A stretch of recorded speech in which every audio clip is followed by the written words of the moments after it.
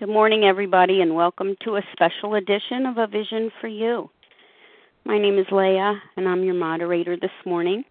And today is Sunday, December 22nd, 2013.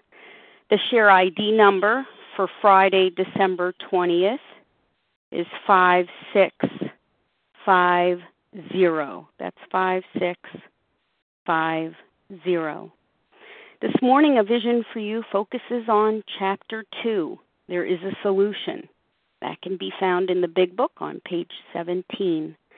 This chapter shouts the good news. There is help. There is hope.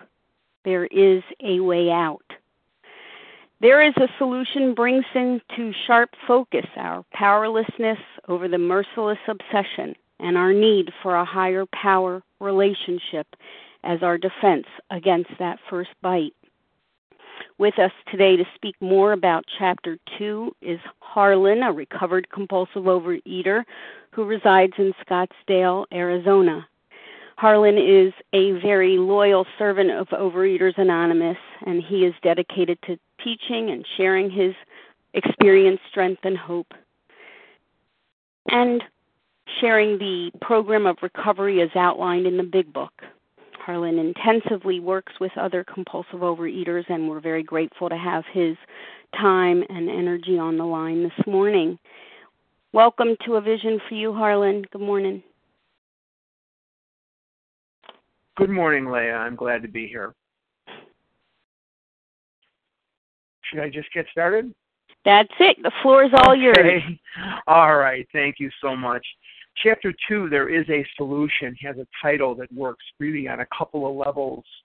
And there is a solution, meaning I have to really emancipate myself from this search for how to find that solution.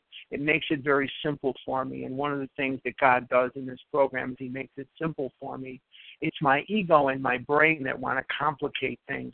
But there is a solution, and that is the one in the Big Book, and that is the one that tells me to follow the steps as they're outlined here in the Big Book of Alcoholics Anonymous. There is a solution is another way to look at that title, and the solution is what we're going to be talking about here primarily is Step 2. We're going to talk a little bit about some other things first, but we're going to be talking about the origin and the historical flashpoint of Step 2 and how Step 2 came into the program. We have Step 1 from Dr. Silkworth, and Dr. Silkworth told Bill Wilson at the Towns Hospital in New York City of the problem. And the problem is a twist of the mind and an allergy of the body. And the twist of the mind will incessantly drive me into the food, and the allergy of the body will make it absolutely impossible for me to stop eating certain foods, certain amounts of foods once I had started. So now that we've seen the problem in the doctor's opinion, and we've illustrated the problem further in Bill's story, and we talk about Step 2 in the second half of Bill's story, now we're going to focus in on the need for the spiritual awakening as the result of the steps. And it says on page 17, we of Alcoholics Anonymous know thousands of men and women who were once just as hopeless as Bill. And for the word hopeless, for me in Overeaters Anonymous, what that means to me is, am I indeed out of ideas? Because if I'm harboring ideas on how I am going to recover on my own, by myself, with no help at all, I'm just going to hunker down and be on a diet, I am doomed to death. Nearly all have recovered. Now, there's another time where we see this word recovered. Can you recover? The Big Book absolutely says that you can. And that doesn't mean that there isn't months left at the end of my money, and that doesn't mean that somehow I have risen above the level of a human being. But what that means is when I woke up today, I was neither fighting food, I was neither obsessing about what I was going to eat, nor was I obsessing about what I was going to eat. I am in a place today of neutrality, and it says they have solved the drink problem. We are average Americans. Now, obviously, The book was written in 37 and 38, and it was published in April of 39. If the book were written today, it would say we are average citizens of the world. Overeaters Anonymous is in 60 countries, and Alcoholics Anonymous is in 170 countries. All sections of this country and many of its occupations are represented, as well as many political, economic, social, and religious backgrounds. We are people who normally would not mix, but there exists among us a fellowship, a friendliness, and an understanding which is indescribably wonderful. We are like the passengers of a great liner the moment after rescue from shipwreck, when camaraderie, joyousness, and democracy pervade the vessel from steerage to captain's table. Now that line really brings me back to my childhood, and I have witnessed a lot of people in my lifetime who have been survivors of tremendous, tremendous misfortune. People who came out of the displaced persons camps, people who were emancipated from the concentration camps of World War II, people who came out of European massacres prior to World War II, and they would pick up and they would know each other, they would find each other. And I grew up in Chicago, and these men and women would find each other, and there was a language of the heart. There was the language of the soul that they spoke, that they had survived this ordeal. And if there's anything that we come to OA to do, it's to find that identification. We think we come in for information, but we really stay for identification, that common denominator that brings us together. Excuse me. To those who understand, no explanation of this illness is necessary. To those who do not understand, no explanation is plausible. And I believe that for many years of my life, I believe that the way I thought about food and the way I behaved around food and the way I obsessed over things was secret unto me. And it never occurred to me that there were others who did exactly the same thing until I came into Overeaters Anonymous. But that alone would not do the trick, because it goes on to say here, unlike the feeling of the ship's passengers, I knew I'd get it. However, our joy and escape from disaster does not subside as we go our individual ways. The feeling of having shared in a common peril is one element in the powerful cement which binds us, but that in itself would never have held us together as we are now joined. The tremendous fact for every one of us is that we have discovered a common solution. So God in the book does not just give us the problem. He doesn't just give us this allergy of the body and this twist of the mind. He also gives us the common solution, so that not only can we share the problem, we can share in the solution to the problem. We have a way out on which we can absolutely agree and upon which we can join in brotherly and harmonious action. And again, I'm reminded, and there's going to be many references in this chapter and throughout the book, of action. This is not a program for people who need it. This is not a program for people who want it. This is a program for people who do it. This is an action program, and as we're going to find out in the coming weeks, there is no chapter in the book called Into Thinking, Wishing, Needing, or Praying, but there is a chapter called Into Action. Excuse me, sorry about that. This is the great news this book carries to those who suffer from alcoholism. An illness of this sort, and we have come to believe in an illness, involves those about us in a way no other human sickness can. If a person has cancer, all are sorry for him, and no one is angry or hurt, but not so with the alcoholic illness, for with it there goes annihilation of all things worthwhile in life. It engulfs all whose lives touch the sufferers. It brings misunderstanding, fierce resentment, financial insecurity, disgusted friends and employers, warped lives of blameless children, sad wives and parents. Anyone can increase the list. And when I was a child, I was fat. My parents were morbidly obese as well. And I used to secretly pray that I could at least be handicapped blind or crippled in some way so that people and I would stop blaming myself. And along the line, I had to understand through the miracle of this program that this did not happen because of my parents. This did not happen because someone in my life zigged when they should have zagged, or I zigged when I should have zagged. This happened because it happened.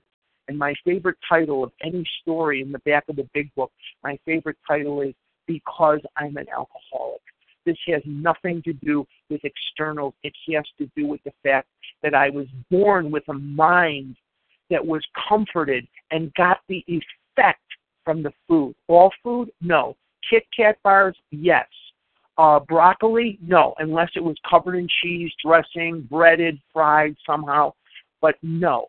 But my mind is comforted by that effect that comes about instantly from eating certain foods, certain amounts of foods, and I was also born with an allergy of the body, which makes it impossible for me to stop once I have started.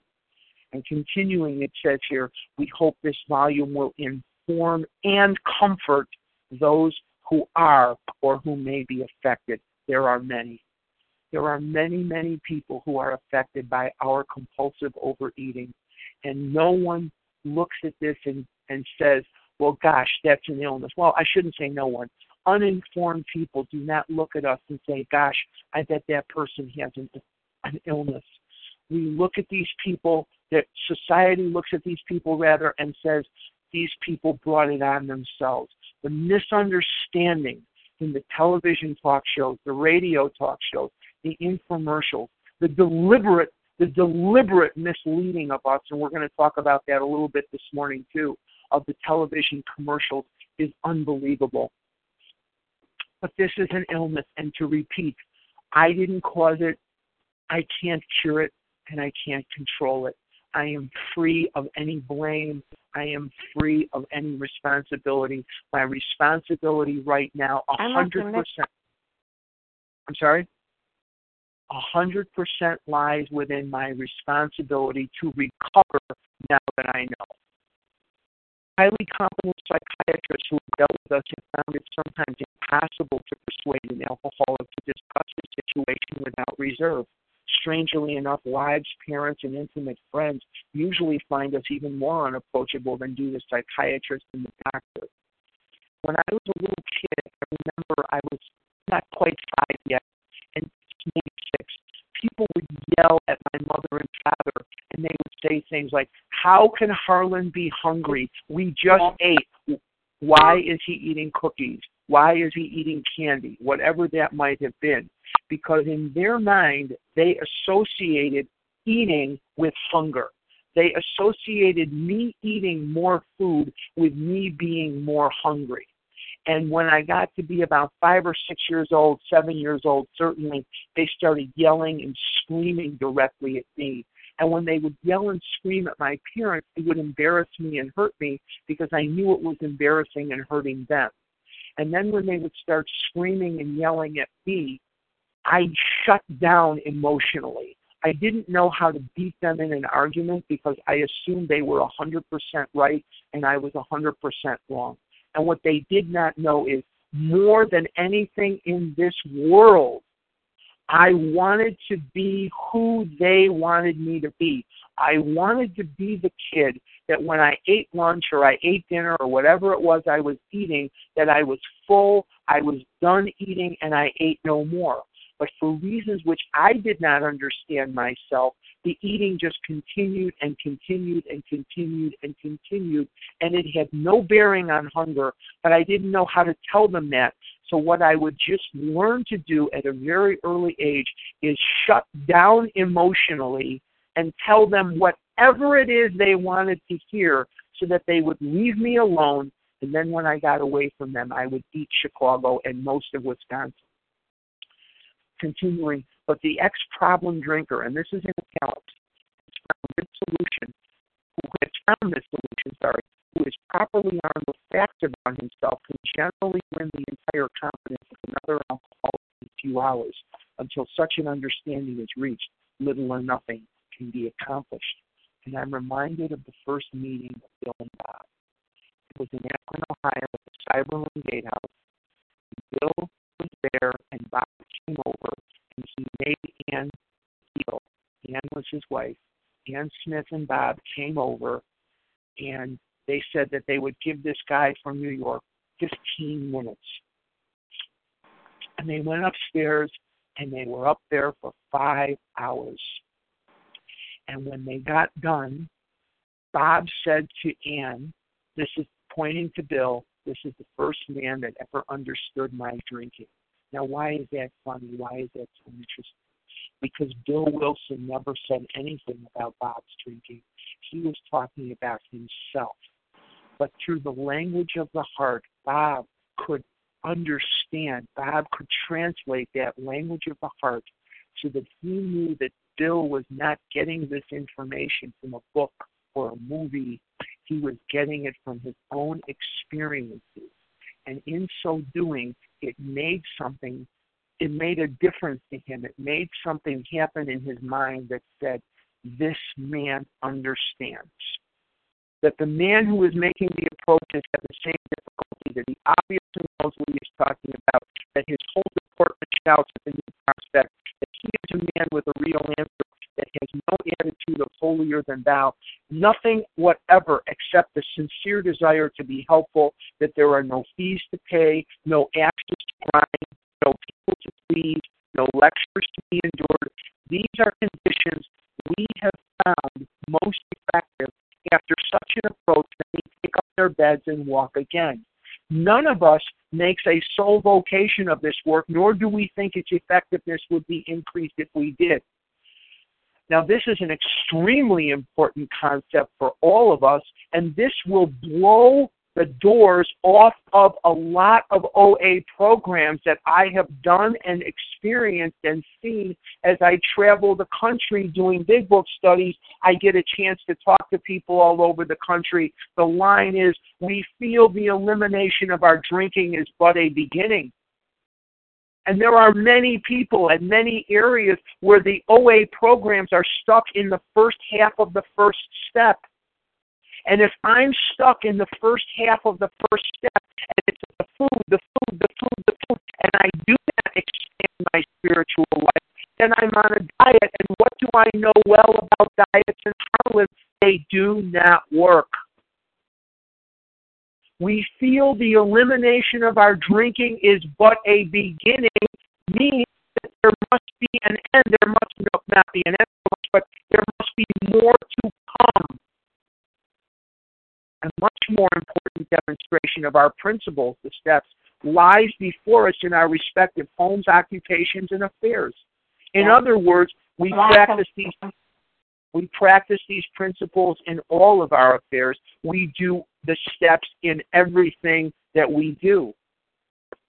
And so I've got to get out of this OA thing, this OA treadmill, if you will, of being stuck in the first half of the first step.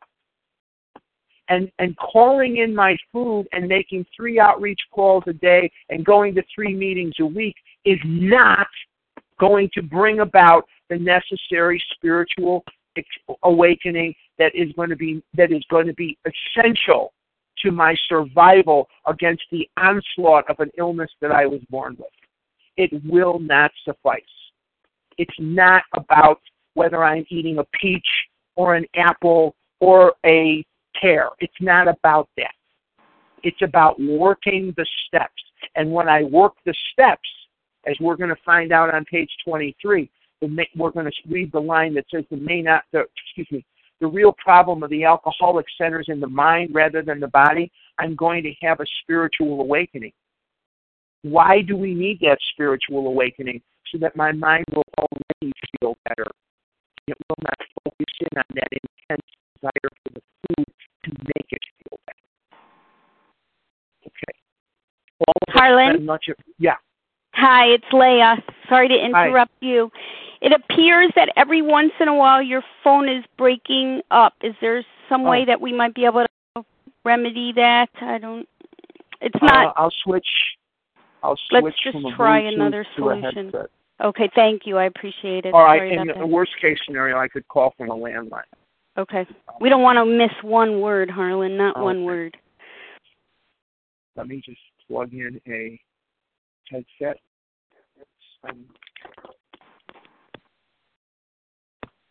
Is that better? Is that a little better? Yes. Okay. All right. Good. All right. Much appreciated. Okay. All right. So in review, before we had to take that little turn there, we feel the elimination of our drinking is but a beginning, and this is something I could spend the entire month talking about, and we still wouldn't cover it. But a much more demonstration of our principles, the steps, lies before us in our respective homes, occupations, and affairs. In other words, I'm going to practice the steps in all of my affairs.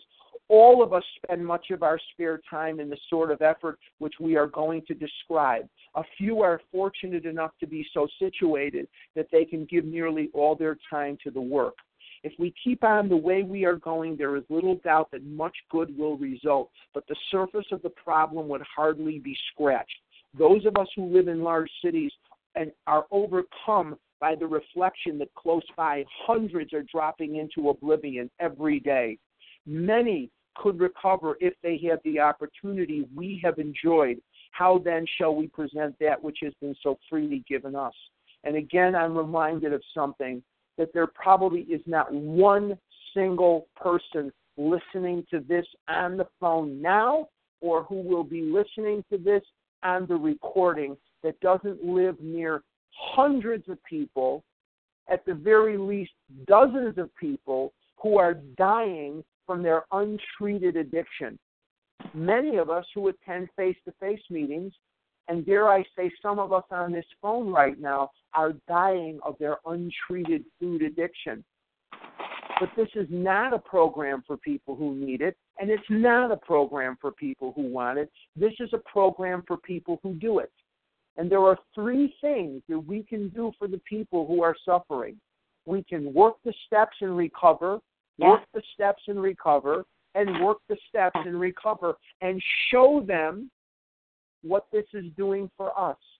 Show them. We have to stop telling them and show them what it's doing for us. Of necessity, there will be a discussion of matters medical, psychiatric, social, and religious. We are aware that these matters are, from their very nature, controversial. Nothing would please us so much as to write a book which would contain no basis for contention or argument. We shall do our utmost to achieve that ideal. Most of us sense that real tolerance of other people's shortcomings and viewpoints, and a respect for their opinions or attitudes which make us more useful to others. So if I'm going to be intolerant of you and I'm going to be absolutely unloving toward you, it's going to make me less effective. Love and tolerance of others is our code. That's step 10. Love and tolerance of others is our code. That's right here. Our very lives as ex-problem drinkers depend upon our constant thought of others and how we might help meet their needs. Now, in order for me to see how vital something is in the big book of Alcoholics Anonymous, one of the first things I do is see how many times is this theme repeated. And the altruistic movement that Dr. Silkworth talks about is a beginning. Bill Wilson says in his story that he... Hey, Tina, I'll talk to you later. So long. Are you there? Okay. When all other measures failed, work with another alcoholic would save the day. And all through the book, especially on page 77, it says, my real purpose is to fit myself to be of maximum service to God and the people about me. In another part of the book, it's going to say, helping others is the foundation stone of my recovery. There's an entire chapter dedicated to working with others. And so this idea is paramount to all other ideas. You may already have asked yourself why it is that all of us became so very ill from drinking. Harlan? Leah, I'm so sorry I'm sorry to interrupt you, Harlan. What I'm going to do is I'm going to mute the line, and then please come back in by pressing star 1 to unmute. We're having a little technical difficulty here, okay? Okay. So I'm going to mute everybody, and then if you press star 1 to unmute, we'll hear you again. So okay. Thank you for your patience. All right.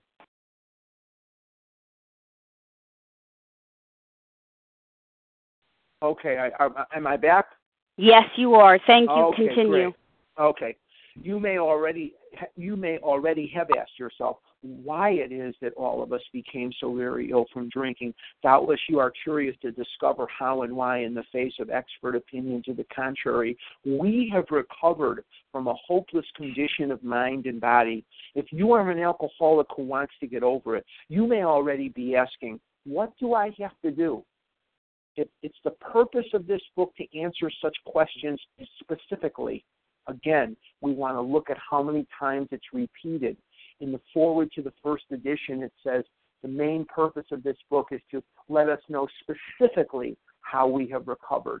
On page 45, the thesis line of the big book says, the main object of this book is to help you find a power greater than yourself, which will solve your problem.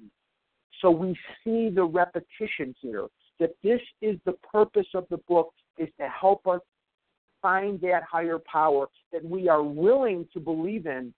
And if we are willing to believe in that higher power and we are willing to show that faith by working the steps, we will not eat compulsively again. It will not happen. If I'm having a spiritual awakening as a result of the steps, you can't force that food down my throat. I just don't want it. And the real miracle of Overeaters Anonymous is not that I have not compulsively overeaten in almost 15 years, December 29th of this year, which is just a few days from now. If I'm lucky enough to make it, I'll have 15 years. That's not the miracle of OA. The miracle of OA is I don't want to compulsively overeat, because heaven help you if you stood in my way and I wanted to eat those Raisinets, or I wanted to eat that cake or pie or cookies. Heaven help you, I would trample you. So the miracle is I don't want the food. Okay. We shall tell you what we have done, not what you should do, what we have done. Before going into a detailed discussion, it may be well to summarize some points as we see them. How many times people have said to us, I can take it or leave it alone. Why can't you? Why don't you drink like a gentleman or quit? That fellow can't handle his liquor. Why don't you try beer and wine? Lay off the hard stuff. His willpower must be weak. He could stop if he wanted to. She's such a sweet girl. I should think he'd stop for her sake. The doctor told him that if he ever drank again, it would kill him. But there he is, all lit up again. Now, these are commonplace observations on drinkers, which we hear all the time. Back of them is a world of ignorance and misunderstanding. We see these expressions refer to people whose reactions are very different from ours. And I've been hospitalized from this illness on a couple of occasions here. And invariably, when they see extreme morbid obesity on your diagnosis, they send up the psychiatrist, the psychologist, the nutritionist, and they give you a lot of very valuable tips. One of the doctors one time said to me, exercise more and eat less. I thought, man, you are a genius. And then the dietitian came up and said, well, whatever you think you're going to eat half. I said, man, you're a genius too. And then somebody else came up, I think it was the nutritionist or somebody came up, and they said to me, no, this was a psychologist came up to my room one time in a hospital and said, put a picture of something you really want on your refrigerator, and when you see the picture, you won't eat so much. And I said, man, where have you been all my life? You are a genius. And inside I'm laughing because these people don't get it. They have no concept of what it's like to be a compulsive overeater. None whatsoever. Moderate drinkers have little trouble in giving up liquor entirely if they have good reason for it. They can take it or leave it alone. Then we have a certain type of hard drinker. He may have the habit badly enough to gradually impair him physically and mentally. It may cause him to die a few years before his time. If a sufficiently strong reason, ill health, falling in love, change of environment, or the warning of a doctor becomes operative, this man can also stop or moderate. Although he may find it difficult and troublesome, he may even need medical attention. But what about the real alcoholic? He may start off as a moderate drinker. He may or may not become a continuous hard drinker, but at some stage of his drinking career, he begins to lose all control of his liquor consumption once he starts to drink. That's because of the physical allergy. Bill found himself pounding on the bar, wondering how it happened. Chapter 1, page 5. Wondering how it happened, but he might as well get good and drunk this time. And he did. That's the allergy. The mind pushes us into the food, and the body absolutely makes it impossible for us to stop.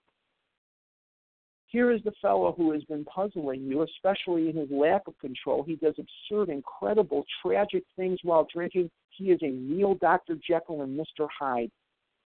He is seldom mildly intoxicated. He is always more or less insanely drunk. His disposition while drinking resembles his normal nature, but little. He may be one of the finest fellows in the world, yet let him drink for a day, and he frequently becomes disgustingly and even dangerously antisocial. He has a positive genius for getting tight at exactly the wrong moment, particularly when some important decision must be made or engagement kept. He is often perfectly sensible and well-balanced concerning everything except liquor, but in that respect he is incredibly dishonest and selfish.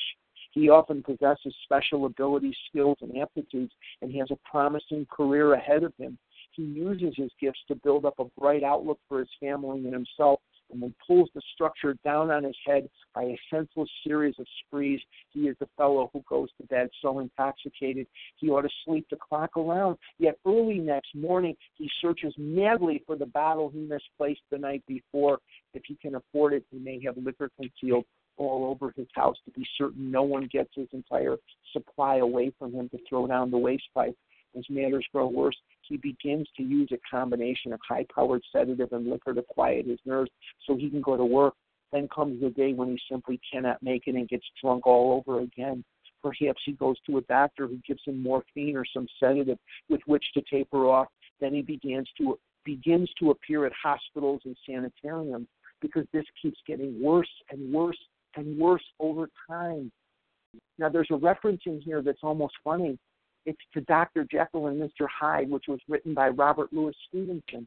Robert Louis Stevenson wrote a book about a man who was meek and mealy-mouthed and kind of namby-pamby, and then he drinks a potion and he becomes a tough ruffian and he becomes a ladies' man and he becomes a villain. Well, there was a lot of alcoholism in Robert Louis Stevenson's family. His own father was a white cheating alcoholic of the fall-down drunk variety. And Robert Louis Stevenson's wife said to him, "Bob, where did you get such an idea for a book? This is ghastly." I wonder where. A book about a man who drinks a potion and whose personality and demeanor completely changes to the evil? You can't get that from anything but the experiences that he had as a boy growing up with alcoholism around him. Think about that for just a minute. This is by no means a comprehensive picture of the true alcoholic, as our behavior patterns vary, but this description should identify him roughly. Why does he behave like this? If hundreds of experiences have shown him that one drink means another debacle, with all its attendant suffering and humiliation, why is it he takes that one drink? Why can't he stay on the water wagon? What has become of the common sense and willpower that he has sometimes displayed with respect to other matters? Perhaps there will never be a full answer to these questions. Opinions vary considerably as to why the alcoholic reacts differently from normal people. We are not sure why once a certain point is reached. Little can be done for him. We cannot answer the riddle. Why is because I have a twist of the mind and an allergy of the body. And I'm reminded of the people who are searching for the why answers. My friend Sherry B. is dead. She died about 8 years ago. What a brilliant psychologist in Chicago. She worked at Evanston Hospital for many years in their family hospital doing therapy. She became a mediator for Cook County and saw dreadful things, and comforted people who had come out of hell. But Sherry would not put the food down because she, in her mind, was not going to put the food down until she got an answer to the why question. She had to have a forensic analysis that it was a peanut butter and jelly sandwich that she ate in 1961 while she was fighting with her mother about God knows what. And she died in the food.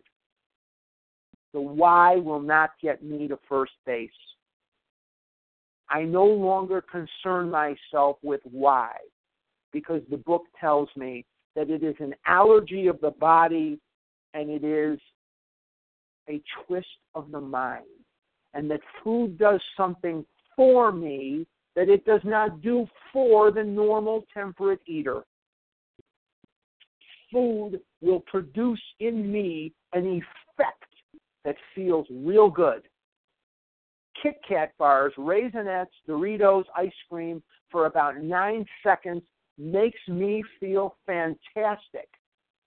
It doesn't do that for the normal temperate eater, but it does it for me. And that is what my brain is looking for when it pushes me into the food. And the body says, we like, and it kicks off an involuntary allergy of the body, making it impossible for me to stop. That once I start, I cannot stop on my own. And the more I eat, the more I want, the more I want, the more I eat, the more I eat, the more I want, and it's just endless. What we're going to talk about here in another few minutes is, what if I could find a way to live where my mind doesn't lock in on the sense of ease and comfort that comes at once by eating the food? What if I could find a way to live where I already feel better, making the food nothing, rendering it nothing? And that process of bringing God into the equation to interrupt the irreversible, up to that point, process of wanting the food and eating the food is called recovery. And that's what this is all about, Charlie Brown. That's what this is. So we're talking now about the spiritual awakening as the result of the steps. We're no longer talking about the food, the food, the food. We've unshackled ourselves from the first half of the first step, and we are moving on. We know that while the alcoholic keeps away from drink, as he may do for months or years, he reacts much like other men. We are equally positive that once he takes any alcohol, whatever, into his system, something happens both in the bodily and mental sense, which makes it virtually impossible for him to stop the allergy. The experience of any alcoholic will abundantly confirm this. These observations would be academic and pointless if our friend never took the first drink, thereby setting the terrible cycle in motion. Therefore, this is important, the main problem of the alcoholic centers in his mind rather than in his body. Let me read that again. Therefore, the main problem of the alcoholic centers in his mind rather than in his body. And that means that all the television commercials that you're going to see, and are already starting to see them, but you will see them a lot more once the Christmas stuff is done in a few days, for the gyms, the diets, the Nutrisystems, the Weight Watchers, and the Jenny Craig, and all the rest of them, what they're going to focus in on is, if you lose weight, you won't eat so much. We'll teach you how to control your weight. We'll teach you how to control your appetite. And for us, that's absolutely impossible. Therefore, the main problem of the alcoholic centers in his mind rather than in his body is wonderful news, because a spiritual awakening will alter the mind, and there's nothing that can be done for the physical allergy. I was born with the physical allergy. I will die with the physical allergy. I was born with the twist of the mind. I'll die with it. But the twist of the mind will be rendered temporarily dismantled by the working of the steps. That the steps will do for me what the food used to do for me, with none of the devastating, death-defying side effects. I will no longer need to feel better by doing something that's killing me. I will feel better by doing something that's helping me and hopefully helping others. If you ask him why he started on that last ender, the chances are he will offer you any one of 100 alibis. sometimes these excuses have a certain plausibility, but none of them really make sense in the light of the havoc an alcoholic's drinking bout creates. They sound like the philosophy of a man, excuse me, who, having a headache, beats himself on the head with a hammer so that he can't feel the ache. If you draw this fallacious reasoning to the attention of an alcoholic, he will laugh it off or become irritated and refuse to talk. There isn't another group of people in this world who go to the bathroom sick to their stomach from compulsively overeating, and they're retching or it's coming out the other end, and they're sick. And the tears are falling out of their face as they look in the mirror, as they wash their hands, and they are vowing to God that they will never eat like this again. And they walk out of the bathroom distended, gassy. They walk out with diarrhea. They walk out ever having they're barfing their guts out. And what do? We go where? To the refrigerator to find something to eat to make the intense pain of eating go away. Now, they may have another word for that, but I call that insanity. How many times have I eaten and eaten and eaten to try to make the pain of overeating go away? And we can laugh at people that say, yeah, that's like hitting your head against the wall to make the pain of hitting your head against the wall go away. Well, I've done the same thing.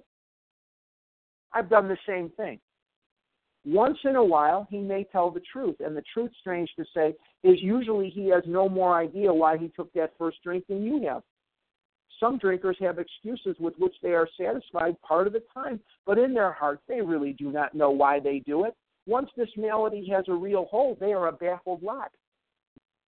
I had no more explanation as to why I did what I did than you could explain why people in France speak French or why the moon is the... I had no explanation. None. All I knew is that more than anything in this world, I wanted to not eat.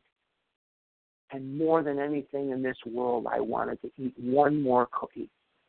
All I ever wanted to be was thin, and all I ever wanted to do was eat. And I was engaging in the one behavior that was barring me from every dream I ever dreamed in my life. There is the obsession. An obsession is a thought which pushes all thoughts to the contrary aside. There is an obsession that somehow, someday, they will beat the game, but they often suspect they are down for the count.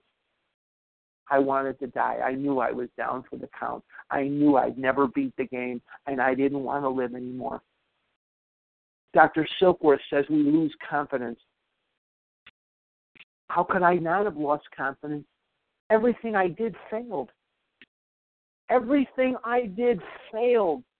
Everything I wanted was beyond my reach. I didn't fit in my skin, and I didn't fit in my desk, and I didn't fit in my clothes, and I didn't fit in furniture, and I didn't fit in cars, and I didn't fit in movie theater seats, and I didn't fit in sporting event seats. Who wouldn't lose confidence? Am I that horrible, really, that I should be the butt of jokes? People laughing at me, throwing things at me, patting my stomach, children laughing at me in public places. Am I a horrible monster? Really? Really? Am I that horrible of a person? Because I didn't feel like that horrible of a person. But I wanted to die because evidently I was.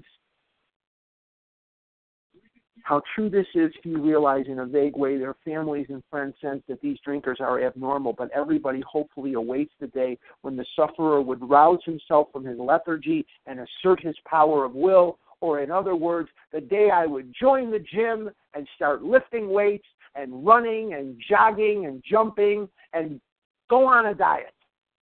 Well, I was waiting for that day too. The tragic truth is if the man be a real alcoholic, the happy day may not arrive. No kidding.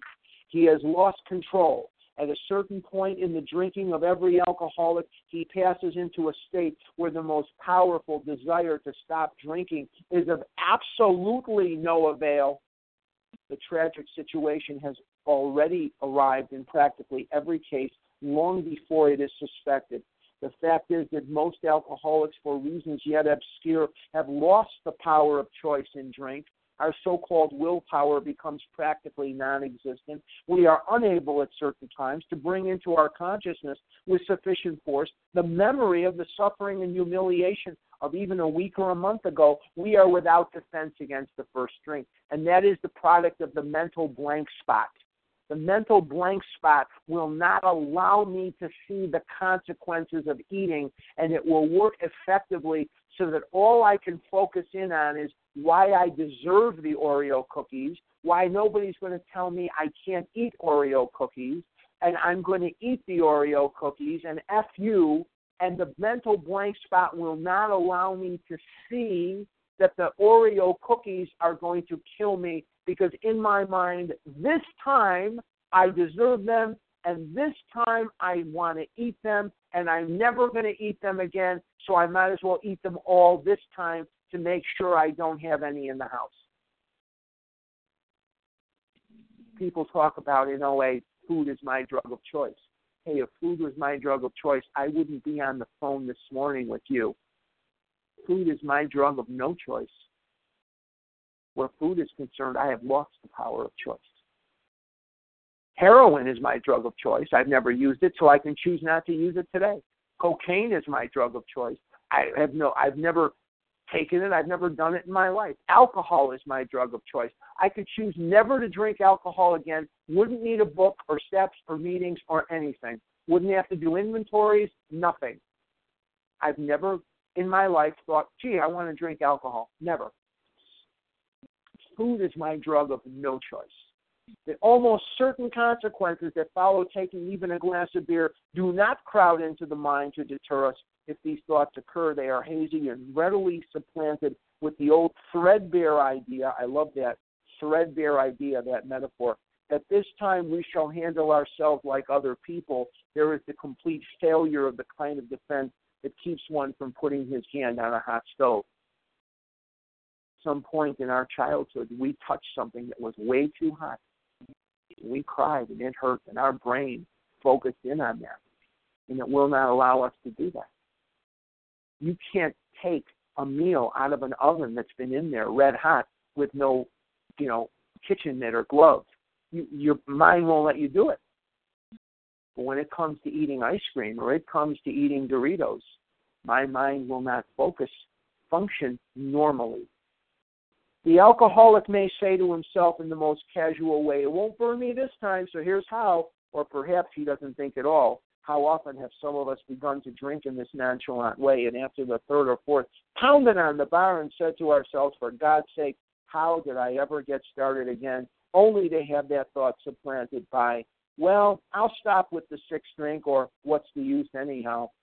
When this sort of thinking is fully established in an individual with alcoholic tendencies, he's probably placed himself beyond human aid, and unless locked up may die or go permanently insane. These stark and ugly facts have been confirmed by legions of alcoholics throughout history, but for the grace of God, there would have been thousands more convincing demonstrations.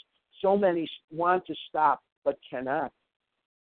There is a solution. Here it is again.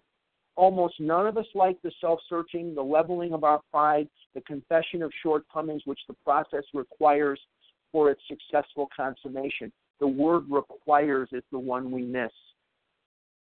And we try to skirt around it.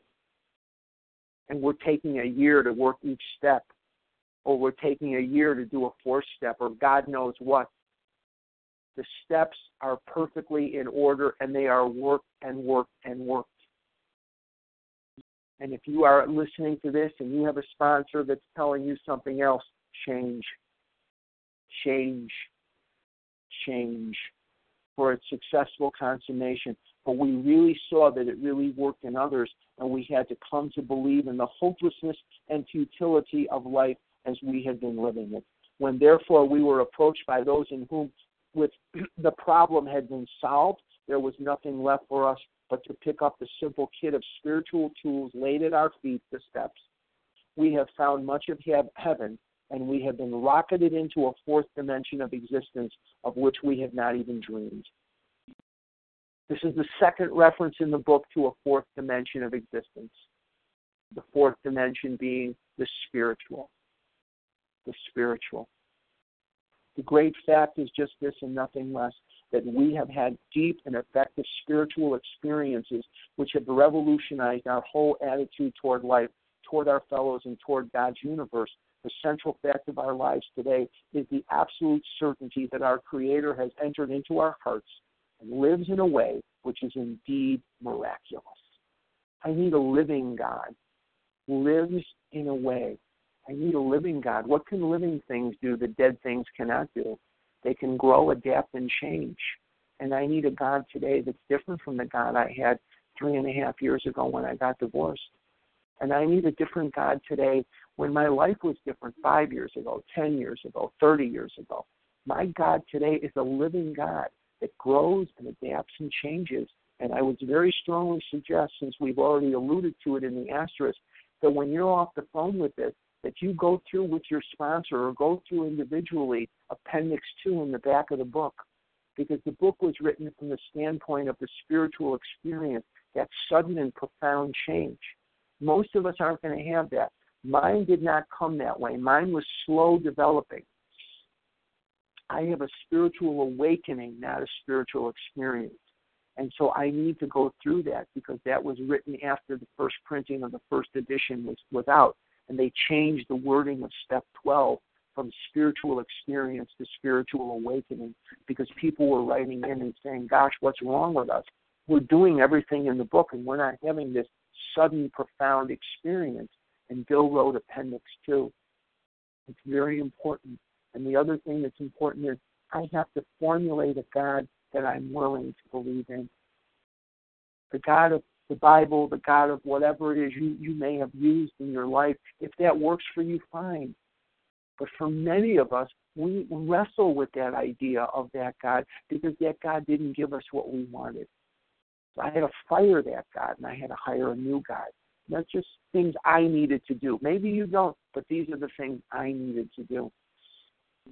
He has commenced to accomplish those things for us which we could never do by ourselves. If you are a serious alcoholic as we were, we believe there is no middle-of-the-road solution. Many times in the book, especially in Chapter 5, we're going to find that the result was nil until we let go, absolutely, and that half measures availed us nothing. It's a vending machine. If I put 99 cents in and the product costs $1, I'm going to get nothing out. I'm either in or I'm out. We were in a position where life was becoming impossible, and if we had passed into the region from which there is no return through human aid, we had but two alternatives. One was to go on to the bitter end, blotting out the consciousness of our intolerable situation as best we could, and the other to accept spiritual help. This we did because we honestly wanted to and were willing to make the effort. Now, step 2 comes to us through Dr. Jung in Switzerland. Dr. Jung told Roland Hazard of the vital spiritual experience. Roland comes back and he goes to the Oxford group and he meets Seaver Graves Jr. And Seaver Graves and Roland bring this idea of the Oxford group and the steps that they were using, this spiritual awakening, to Ebby. And Ebby, in Bill's story, brings this to Bill. And Bill wrestles with this, and he says, well, Ebby was sober. And he says, my ideas about miracles were revised right then. No longer was he looking for the splitting of the Red Sea. No longer was he looking for the oil that burned for 8 days when it should have burned for 1. He was looking at an alcoholic who was not drinking at that moment, and that was all he needed. Would he have it? Of course I would. Let's look at the history of step 2, and then we'll be done for the morning here because Leia's going to start getting on me here in about 6 minutes that we're going to be done. Okay. Roland Hazard is who we're talking about, and Dr. Jung. A certain American businessman had ability, good sense, and high character. For years he had floundered from one sanitarium to another. He had consulted the best-known American psychiatrists. Then he had gone to Europe, placing himself in the care of a celebrated physician, the psychiatrist Dr. Jung, who prescribed for him. Though experience had made him skeptical, he finished his treatment with unusual confidence. His physical and mental condition were unusually good. Above all, he believed he had acquired such a profound knowledge of the inner workings of his mind and its hidden springs that relapse was unthinkable. Nevertheless, he was drunk in a short time. More baffling still, he could give himself no satisfactory explanation for his fall. So he returned to this doctor, whom he admired, and asked him point blank why he could not recover. He wished above all things to regain self-control.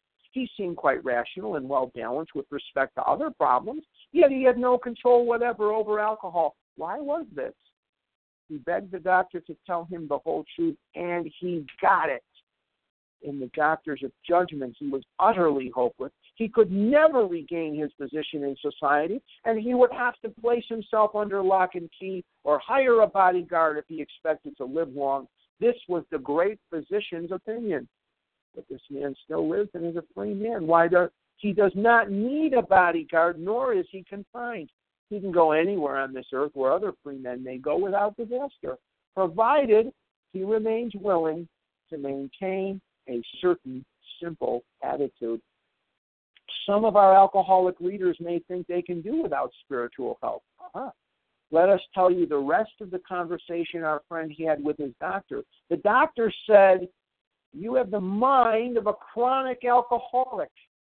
I have never seen one single case recover where that state of mind existed to the extent that it does in you." Our friend felt as though the gates of hell had closed on him with a clang. He said to the doctor, "Is there no exception?"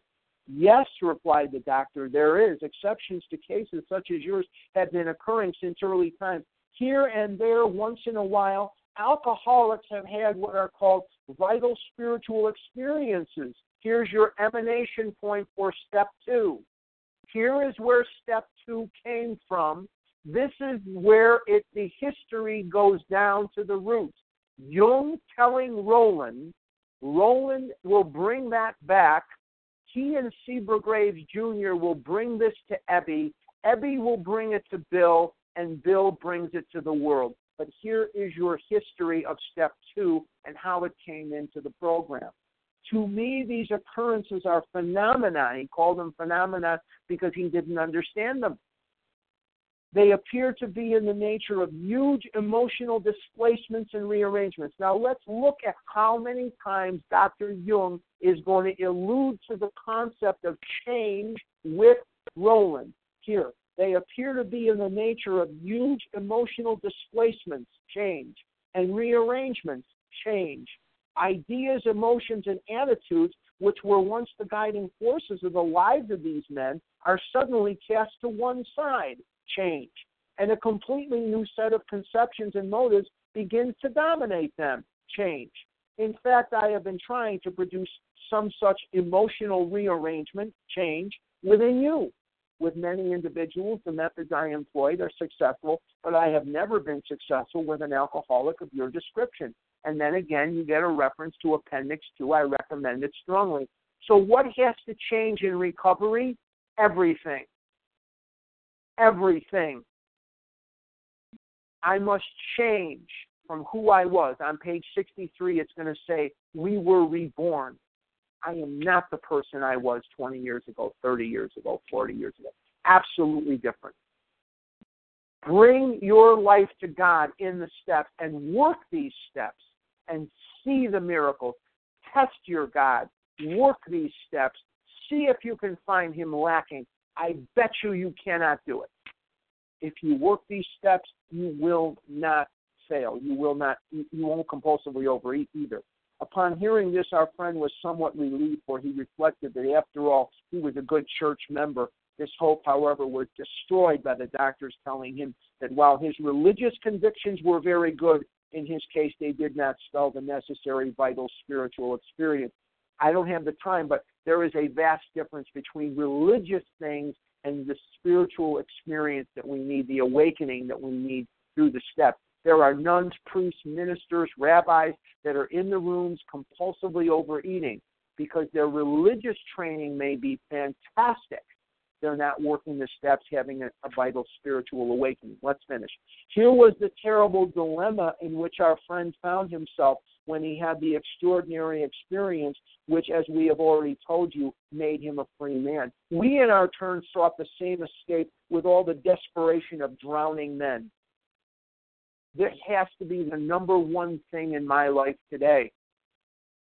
And you see people all the time. They're calling me and they're telling me all this other stuff, and I tell them, you're not working the program. Yeah, but I can't do anything with my sponsor because I don't want to hurt her feelings. Oh, okay, whatever. When I am drowning, I don't worry about anything except getting my next breath of air. What seemed at first a flimsy reed had proved to be the loving and powerful hand of God. A new life has been given us, or if you prefer, a design for living that really works. The distinguished American psychologist William James, in his book, Varieties of Religious Experience, indicates a number of ways in which we have discovered God. We have no desire to convince anyone that there is only one way by which faith can be acquired. If what we have learned and felt and seen means anything at all, it means that all of us, whatever our race, creed, or color, are the children of a living creator. There's that reference again to a living creator. Living things can grow, adapt, and change. Dead things can't. With whom we may form a relationship upon simple and understandable terms as soon as we are willing and honest enough to try. Those having religious affiliations will find here nothing disturbing to their beliefs or ceremonies. There's no friction among us over such matters. We think it no concern of ours what religious bodies our members identify themselves with as individuals. This should be an entirely personal affair which each one decides for himself in the light of past associations or his present choice. Not all of us join religious bodies. Most of us favor such memberships. In the following chapter, there appears an explanation of alcoholism as we understand it, then a chapter addressed to the agnostic. Many who were once in this class are now among our members. Surprisingly enough, we find such convictions no great obstacle to a spiritual experience. Further on, clear-cut directions, that's chapter 5, are given showing how we recovered. These are followed by 42 personal experiences. If you're ever asked a trivia question, how many stories are in the big book? 42. Doesn't change. Each individual in the personal stories describes in his own language and from his own point of view the way he established his relationship with God. These give a fair cross-section of our membership and a clear-cut idea of what has actually happened in their lives. We hope no one will consider these self-redeeming accounts in bad taste. Our hope is that many alcoholic men and women desperately in need will see these pages, and we believe that it is only by fully disclosing ourselves and our problems that they too must be persuaded to say, yes, I am one of them too, I must have this thing. And to sum up about chapter 2, there is a solution. The solution is not in the food plan. The food plan is vital, no question about it. The solution is not in exercise. Exercise is vital. It's not what we're talking about. It's not in getting stuck in the first half of the first step. The solution is in the working of all the steps every day throughout my life. And that is the solution. And there is no other. There is no other. With that, I will pass. Thank you. Harlan, thank you so much for your beautiful explanation and your insights into Chapter 2, There is a Solution. And, of course, thank you for your perseverance through our technical challenges this morning. Thank you to everyone for your patience. We will open the floor now for questions related to Chapter 2. If you have a question on your mind, press star 1 to unmute to pose your question.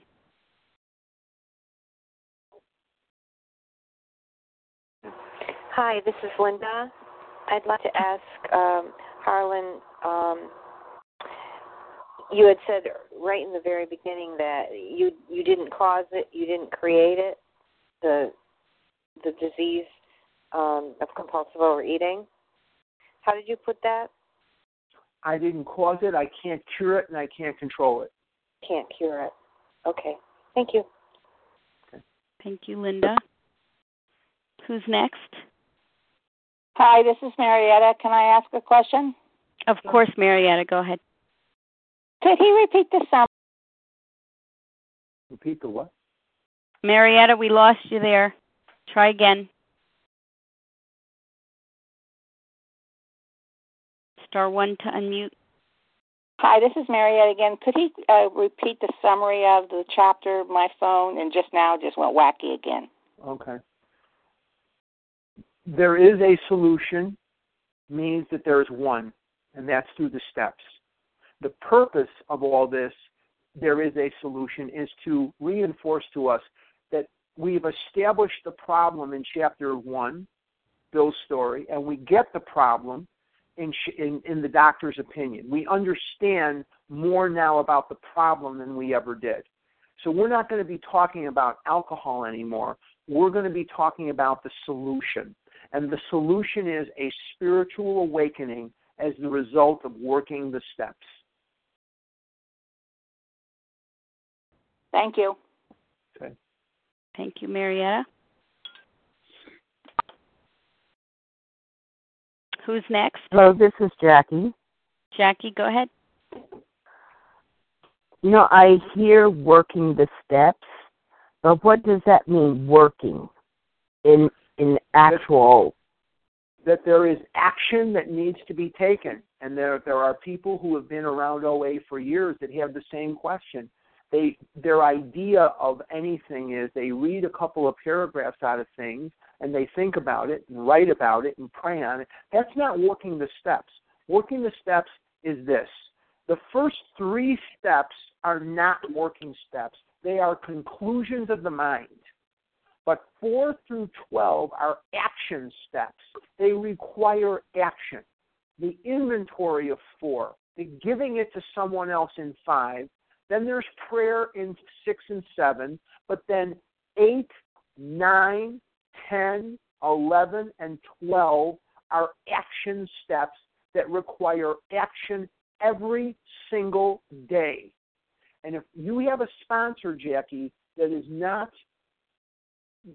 bringing you through that, you need someone else. You need someone that's steeped in the big book. There is action to be taken every single day. 10, 11, and 12 means it will bring me back through the steps every single day. So there's action involved. And if you're still not sure of what that is, I would strongly suggest getting a sponsor that is very, very steeped in the big book and not the other stuff, and get you into that situation where you're doing 4, 5, 6, 7, 8, 9, 10, 11, and 12 every day of your life. Okay, thank you. Thank you, Jackie. Who's next? Hi. Hi. Sorry. Hi, this is Mary. Mary. How do you get a sponsor? Go to meetings. Find somebody who has what you want. If you can't find it in OA, because a lot of OA meetings, it's the blind leading the blind. I get that. In a lot of OA meetings, it's just the blind leading the blind. Go to AA. If you I can have find AA. someone. I'm sorry? Yeah, I do have an AA sponsor. I just thought you needed a sponsor in this program as well. It would help, but it's not. The steps are the steps. The spiritual awakening is the spiritual awakening. Okay, thank you. I have a question. Thank you, Mary. Mary, we also invite you to on a Vision for You tomorrow morning, perhaps, or Monday through Friday. You can also state that you're in need of a sponsor. There are certain times that we do that, so I invite you to do that. Go ahead. Next question. Please identify yourself. Hi, this is Janine. Can I Janine. have phone numbers? Is it Roland, the speaker? Or are you going to give phone numbers at the end? Harlan. I can't. My phone's not that great. We're having an ice storm here in New York. Oh. Can I have your phone number? Yeah, my phone number is 480-495-8961. That number again is 480-495-8961. And my email address is Harlan, Harlan, 288 @gmail.com. Harlan, Harlan, 288 @gmail.com. You can call me anytime. When I buy a phone, I put it on silent vibrate, and I never change it. So if you call me at 2 in the morning, 1 in the morning, it's perfectly okay. It will disturb no one. I live with my German Shepherd, and we're both okay with it. Okay, thank you very much. No problem. All right. Thank you, Janine. Thanks, Harlan, for the contact info. Who's next? I have a question. My name is Rhonda. Rhonda, your turn. Go ahead. Okay, thank you so much, Harlan. Thank you so much for your service. I got a lot from it. I agree with it. I practice it. My one question is, being a member of OA for well over 30 years, the question is, as an alcoholic, an alcoholic putting down the alcohol, obviously not needing alcohol, but as food as a nutritional source. So my question to you is, as you said, the food plan is important. I know the goal is, it's a having the spiritual awakening and a psychic change, but is physical, is it appropriate to say that something that should happen or perhaps may happen is that each of us is working toward or maintaining a healthy body weight and not living perhaps in an obese or anorexic body? Right.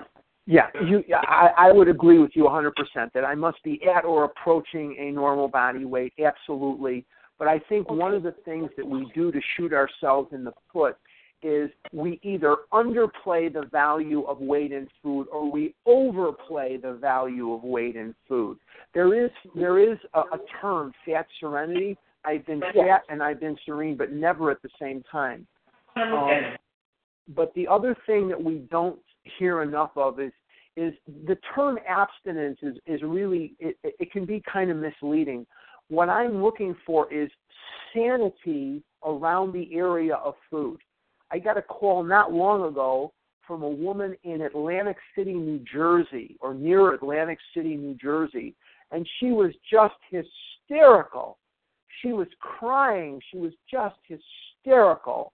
And she told me that she was ready to kill herself, and she didn't know how she was going to go on living, and she had ordered a stuffed tomato. She was at lunch, and she ordered a stuffed tomato, and she ordered it with tuna salad, and she was halfway through it, and she realized that they put in chicken salad rather than tuna salad.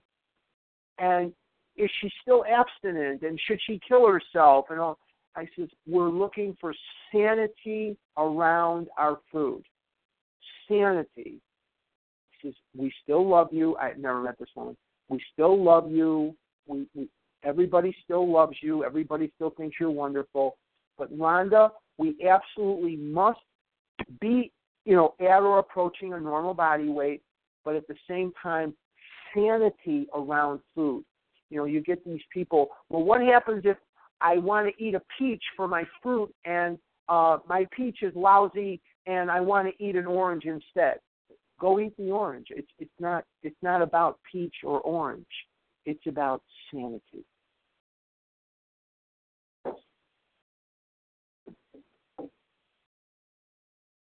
Thank you, Rhonda, for the question. Thank you. Anyone else? Star 1 to unmute. This is Cheryl. I just wanted to ask Harlan to please repeat his Gmail email one more time. Cheryl, my Gmail is HARLAN288 @gmail.com. And it's the numeral 88. I was hearing A. It's 88, the two numerals, correct? No. Harlan. 288 @gmail.com. Yes, those are numerals, Cheryl. Yes. Harlan288 Gmail. Thank you. Right. Thank 288. you. Yes. Yes. Thank you. Anyone else? Questions regarding Chapter 2? There is a solution. Star 1 to unmute.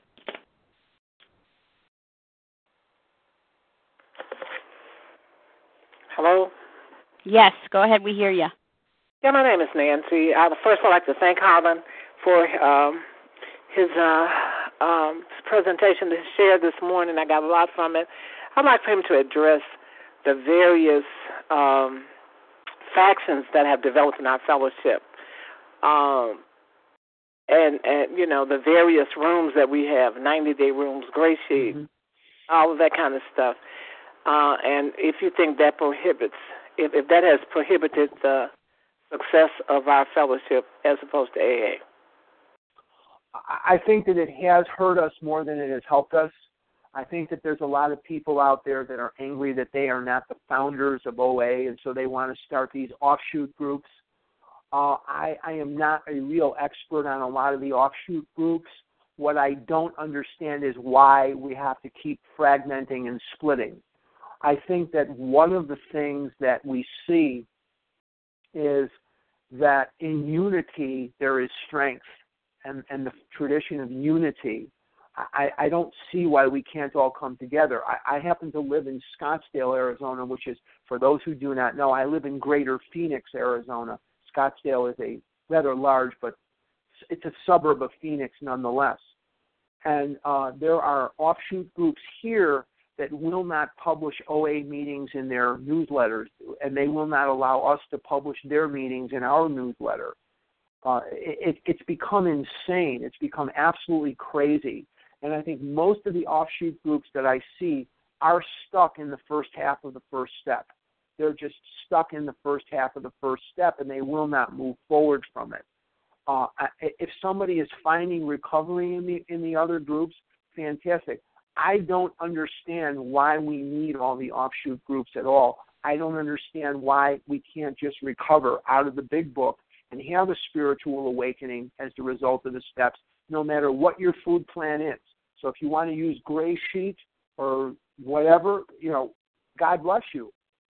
I just don't understand the necessity for it, and I never have, and I don't know that I ever will. I don't get it. So Nancy, I hope that helps, but I just really don't see why we have to have all these various offshoot groups.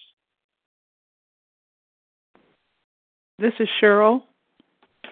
Nancy, thank you for the question. Cheryl, your turn. Hi, Harlan. Thank you so very much. I really appreciate it. I'm really learning a lot about the big book and working the steps. What do you mean when you say stuck in the first half of the first step? Okay. The first half of the first step is we admitted we were powerless over food, and that obsession to continue to focus in on the food.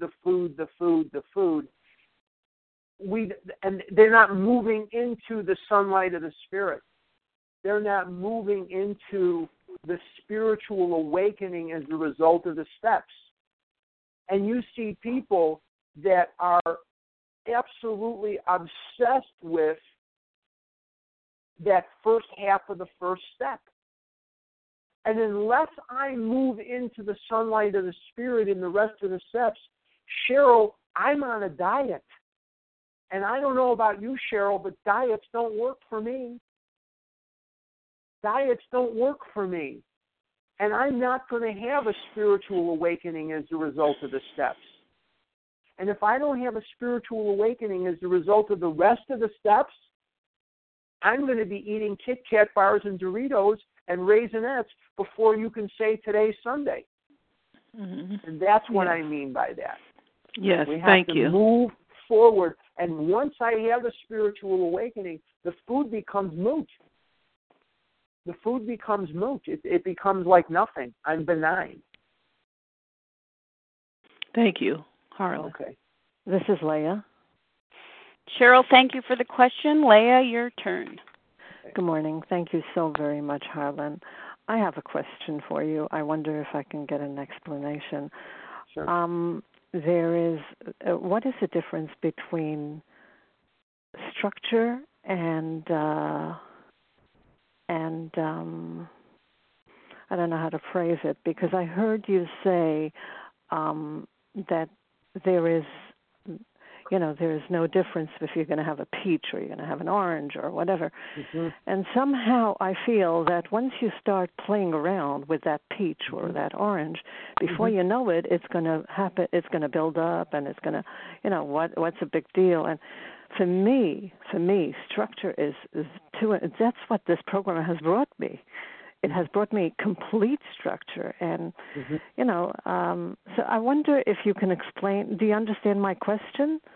What I think what you're asking me, Leah, is if I commit, or I think I'm going to have a peach and I just have an orange, where will that lead to?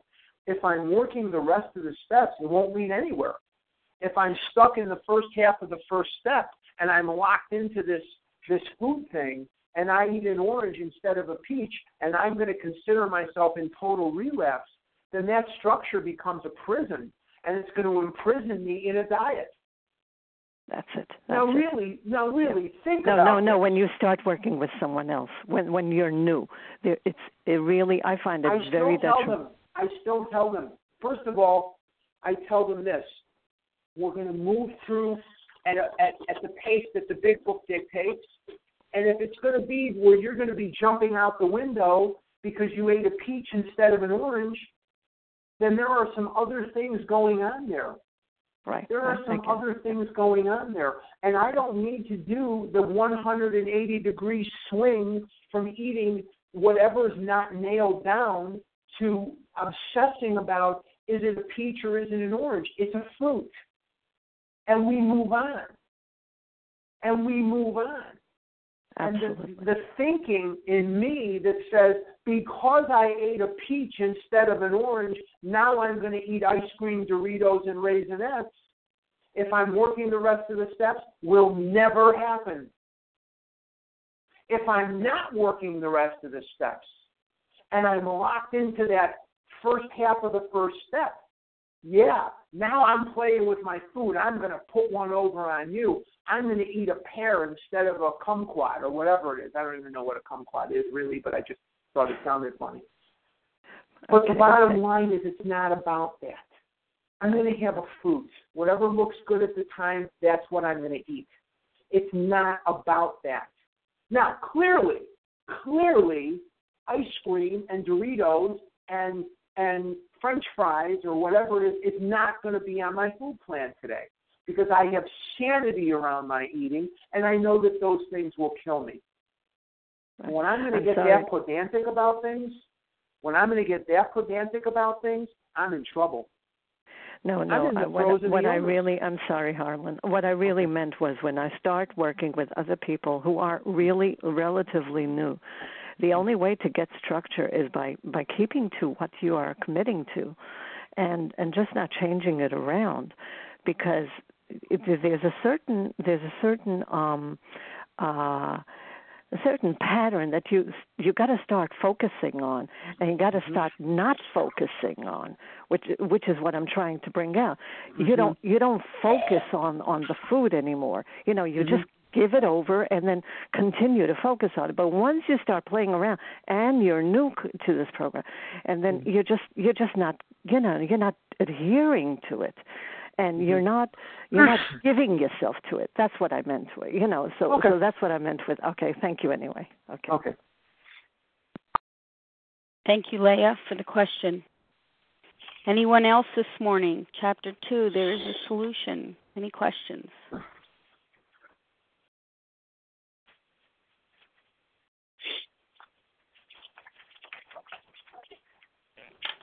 I have one more question. Yes, go ahead.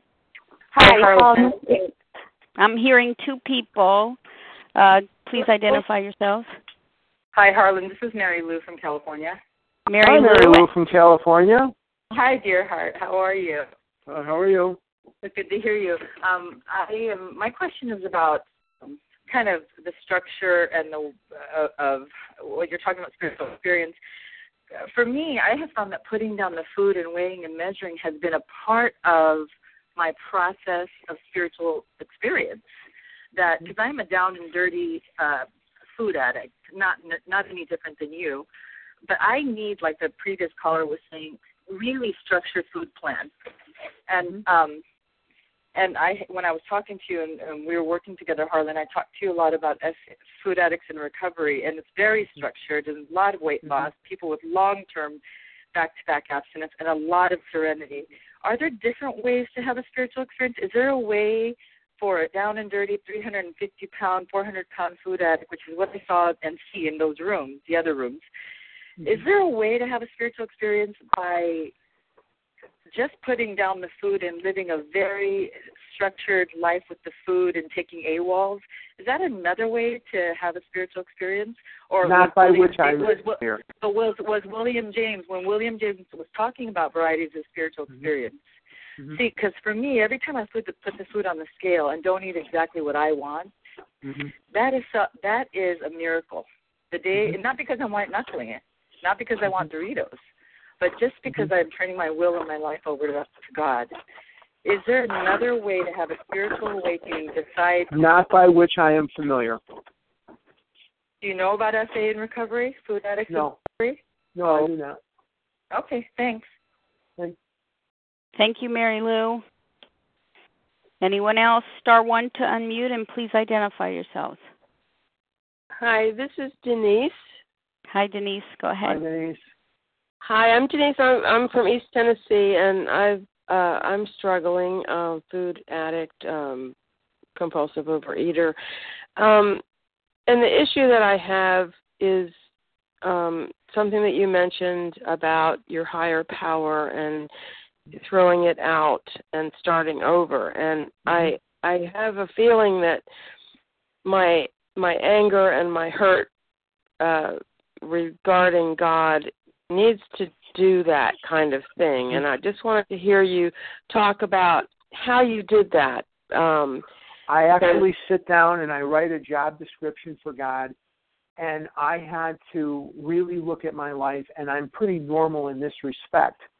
I really thought God screwed me over. I really thought that because I was a fat kid and I had a mentally ill mom and my dad had gone through what he had gone through, and I didn't get a pony, and I didn't get this, and I didn't get that. Oh, woe is me, that God really screwed me over. And like most normal human beings, I've had a lot of pain in my life. I didn't go on my first date with a girl until I was 35 years of age, and I find that, there's all these various disappointments made me think that God was out to screw me. And so that kind of God in my head and in my heart would not work. The God of my childhood, the God of my religion, was not going to keep me out of the food for 4 seconds. Now, maybe that God would keep someone else out of the food. That's fine. Wasn't going to keep me out of the food for 4 seconds. And so I have to have a God that I am willing to believe in. I have to have a God that I'm willing to hold hands with and walk through life through all the various ups and downs. I can't have a God in my head that's going to screw me over. And when I yelled F you at my mom, and I rode my bike on Saturday, and when I did all these various terrible things in my life, well, God was going to get me for that. That's what I was told. So if I have a God in my heart and I have a God in my head and I'm not willing to believe in, I'm not going to recover, because it is a willingness. So in order to be willing, I had to have my own conception of God. Now, I don't argue too much with my own conception of pretty much anything. You let me believe the way I want to believe, and I'm pretty much in there. But I had to stop trying to force the hippo out through the dog door. I had to stop thinking that I could believe in this God that I've never believed in. And I had to fire that God and get a new one.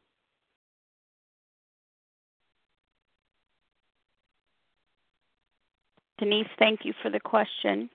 I appreciate your words, and I think for those of us who are struggling with our higher power and that anger and hurt. This is a very good recommendation. I appreciate you, Harlan. Thank you. Thanks. Thank you, Denise. Who's next? Star 1 to unmute. Hi, this is Angela from New York. Can you hear me? Yes, Angela, Go ahead. First, I just want to thank you, Harlan. That was really well done. I'm just so encouraged. I'm one of these people, I guess, that's been in the first half of the step for freaking forever, I guess. And it's always been a struggle, for me, with different sponsors. And in saying to them, I don't understand, I feel like I'm trading one bondage for another. When you say I have to weigh and measure without exception, and if I switch from string beans to spinach, I'm a failure, I'm shaking your program. Like I've gotten so, I felt like in a way I got so beat up in the process by the difference between, when you talked about the insanity, it's almost like I feel like in many ways almost controlled, like it's, and I kind of swung the opposite direction, like I'm not going to take a sponsor, I'm not going to do any of this because it feels so intensely controlling that I can't even think for myself. And not to blame people, places, or things, but wow, just everything that you shared was like light bulb. Like this is the stuff that I've been struggling with for so long. And I too have to have a different view of the God of my childhood, because the God of my childhood was like punishing, and the God that I have today is not about punishing me. But I think some of the challenge here is the renewing of the mind and unwinding these tapes that are in our heads, that lead me to that first bite, lead me to not taking care of myself, not loving myself, and loving others the right way, because, I have this punishing thought process that's like been ingrained in me for so long. And, when I came into the program, having already had a spiritual awakening and found this loving God, and then quickly was told I was no good or was wrong because I switched from string beans to spinach, that's pretty heavy stuff, and never really did work the actual steps, because I don't feel like out there in the rooms there's a lot of people doing that. So I'm so grateful that I was on here today, and I'm hoping for like a new beginning, and even though it feels like it's the worst of times, it's the best of times. And so thank you so much for all of what you shared and all what everybody else shared. Very powerful. Great day. You're very welcome. Thank you, Angela. Thank you. Any other questions related to Chapter 2? There is a solution. Star 1 to unmute. Sarah? Yes. Hi, Pat. Tara? Sarah. Yeah, I hear Sarah, but who's first here? Please. And Pat. Yes. Okay, please go ahead with your question. Questions only, please. Thank you. Hi, this is Pat in Washington. And my question for my question for you, Harlan, is could you talk about a timing of a spiritual awakening / spiritual experience? I know I've been in the rooms for many years, but I feel like after 25 years, I finally found it, or was open to having spiritual experience. Could you talk about the timing piece? I don't understand the timing of what, when you'll have your spiritual awakening, your spiritual experience. Yeah. It will change over time. It begins when you begin. It really begins, there's really an emanation point in step 2. We read it this morning. But this is my honest opinion. It begins right at the beginning, and then it changes and deepens over time.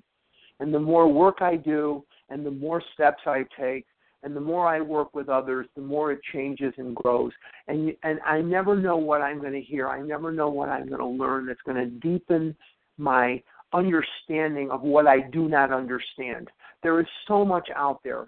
The things that are part of my life today, just yesterday, I saw my ex-wife. I have not seen her for years. We've been divorced for 3.5 years. I was in such a place of neutrality. I was in such a place of peace that it didn't bring about any type of fear, any type of anger, I was able to look at her and say, it's really nice to see you. I don't think that would have been possible 4, 5, 6 years ago, and I've been around these rooms 34 years. So it deepens over time, it changes over time, and again, it goes back to a living God. And living things can grow, adapt, and change, and dead things can't. So I think that when a person makes a very bare beginning, step 3 in the big book is referred to as a beginning and a decision. And we are told that once we commence, that things start happening right away. So I don't think that there is a timing. I think that there is a metamorphosis and that there is a beginning point and that it doesn't stop changing until we're dead. Thank you. Okay. Thank you, Pat, for the question. Our next question from Sarah, please go ahead. Good morning. Thank you for your service, Leah, and thank you so much, Harlan, from sunny Arizona, which was where I in recovery. Right now we have about 4 inches of snow in Iowa. What I wanted to discuss briefly was just about people that are struggling with the food and how you walk through the steps. You're on step 2, let's say, with a person that you're sponsoring, and brief periods where they're kind of struggling with the food, but they're, you're working with them, you're going through the big book, you're looking for the conception of the higher power and trying to get them to find what it is for themselves through the big book. And, I keep walking through. I don't stop. And I don't know what your opinion is on that. I'd like to hear how you feel about that, if I could, please. Dr. Silkworth tells us in the doctor's opinion that the only solution we have is entire abstinence. And entire abstinence for a compulsive overeater is obviously something that's going to be different from the alcoholic. An alcoholic doesn't drink at all. Well, we have to eat. But I don't have to compulsively overeat. So at some point, I will say to the person, you must put down the food. Because when I'm eating Kit Kat bars or I'm eating ice cream or I'm eating 42-ounce, steaks or whatever it is, I'm not going to have a spiritual awakening as a result of anything. I'm drunk. I'm absolutely stoned on good and plenties. So the bottom line is, at some point, I have to make a decision. What is it I want? I must put down the food. The excess food, the alcoholic foods, there must be a cessation. And then I move through the steps, and the miracle is I will no longer want those foods.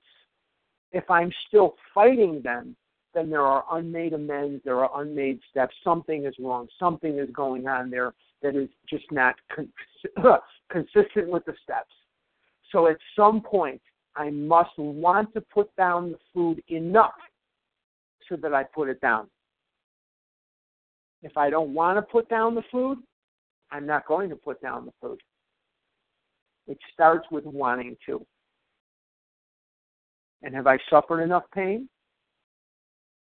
Have I split enough pants? Have I broken enough furniture? If not, there's nothing that can be done for me. This is not a program for people who need it. It's not a program for people who want it. It's a program for people who do it. And doing it means I put the damn food down.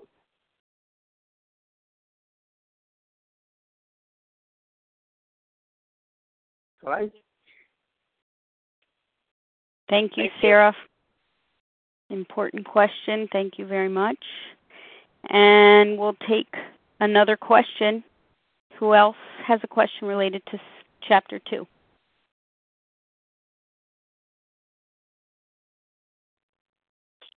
Hi, Harlan. This is Bonnie from Scottsdale, Phoenix. Hi, Bonnie. Hi.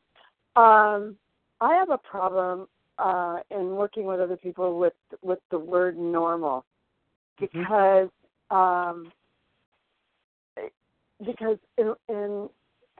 I see people all the time comparing themselves with people that aren't in the program.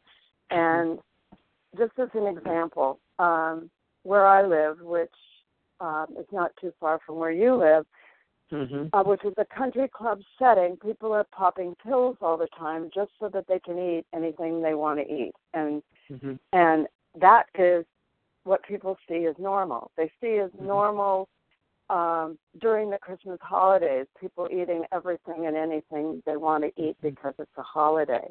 And to me, normal is nuts. And I have a really hard time in getting people to take a look at the word healthy, because to me this program is a program of health. It's a program of integrity and a program in health. And I just want to know how you work with that, because I hear you use the word normal. I mean, if I'm working with somebody that wants to pop pills so that they won't eat, or I'm working with someone that wants to eat everything that in sight, I tell them, go ahead and do it, because there's nothing I can do for that person. There's nothing I can do for that person. That person's not in a frame where they're ready to hear any of this yet. I think the biggest thing is comparing themselves to what they see as a normal eater. If they think they're normal eaters, then maybe they are. I mean, I don't know. I wouldn't have a clue, Bon, honestly, as to what to say to that person. I honestly wouldn't. If you still think you're a normal eater, then perhaps you don't need to be doing this, and perhaps I wouldn't know what to tell them. Honestly, I would not know what to tell that person. Okay, I think what I'm asking. Thank you, Bonnie, for the question. Okay. Thank you so much. And we'll take one last question here this morning related to Chapter 2. There's a solution. Hi, this is Jen. I have a question. Go ahead. Harlan's number, please. Just to clarify, Harlan, I am in a different group, very similar group division for you, but the theory of that group is that when you go through the steps after step 9, you would have done the ability to put down the food. So they don't say that people have to put down the food before doing steps. Would you say that people have to put down the food first before doing the steps? Yeah, and putting down the food, again, is going to be a process. If I went back to eating the way I ate, 5, 6, 10 years ago, whatever it was, I'd gain weight in massive amounts. But, you really have to put down the food. If I'm going to eat Kit Kat bars and I'm going to eat Doritos and ice cream, I'm probably not going to have a spiritual awakening as a result of anything, because I'm going to be drunk. I'm going to be altered. I'm not going to be able to get in touch with reality. So I have to put down the food. Dr. Stokeworth, in the doctor's opinion, says the only thing we have to suggest is entire abstinence. And he refers to that 2 or 3 times in the doctor's opinion, that we must put down the food. We must put down the food. How am I going to do a 4th step? How am I going to do a 5th step? How am I going to do anything while I'm drunk on food? How is that going to work? Well, it's not going to. Now, that may change over time, but it's not going to work.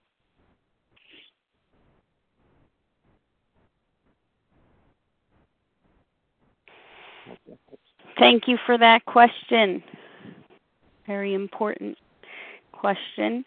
And Harlan, thank you for all your time this morning. Thank you. Explaining Chapter 2. There is a solution to us. Thank you for your time. Can I please have Harlan's number again? Yes, I will repeat the contact information.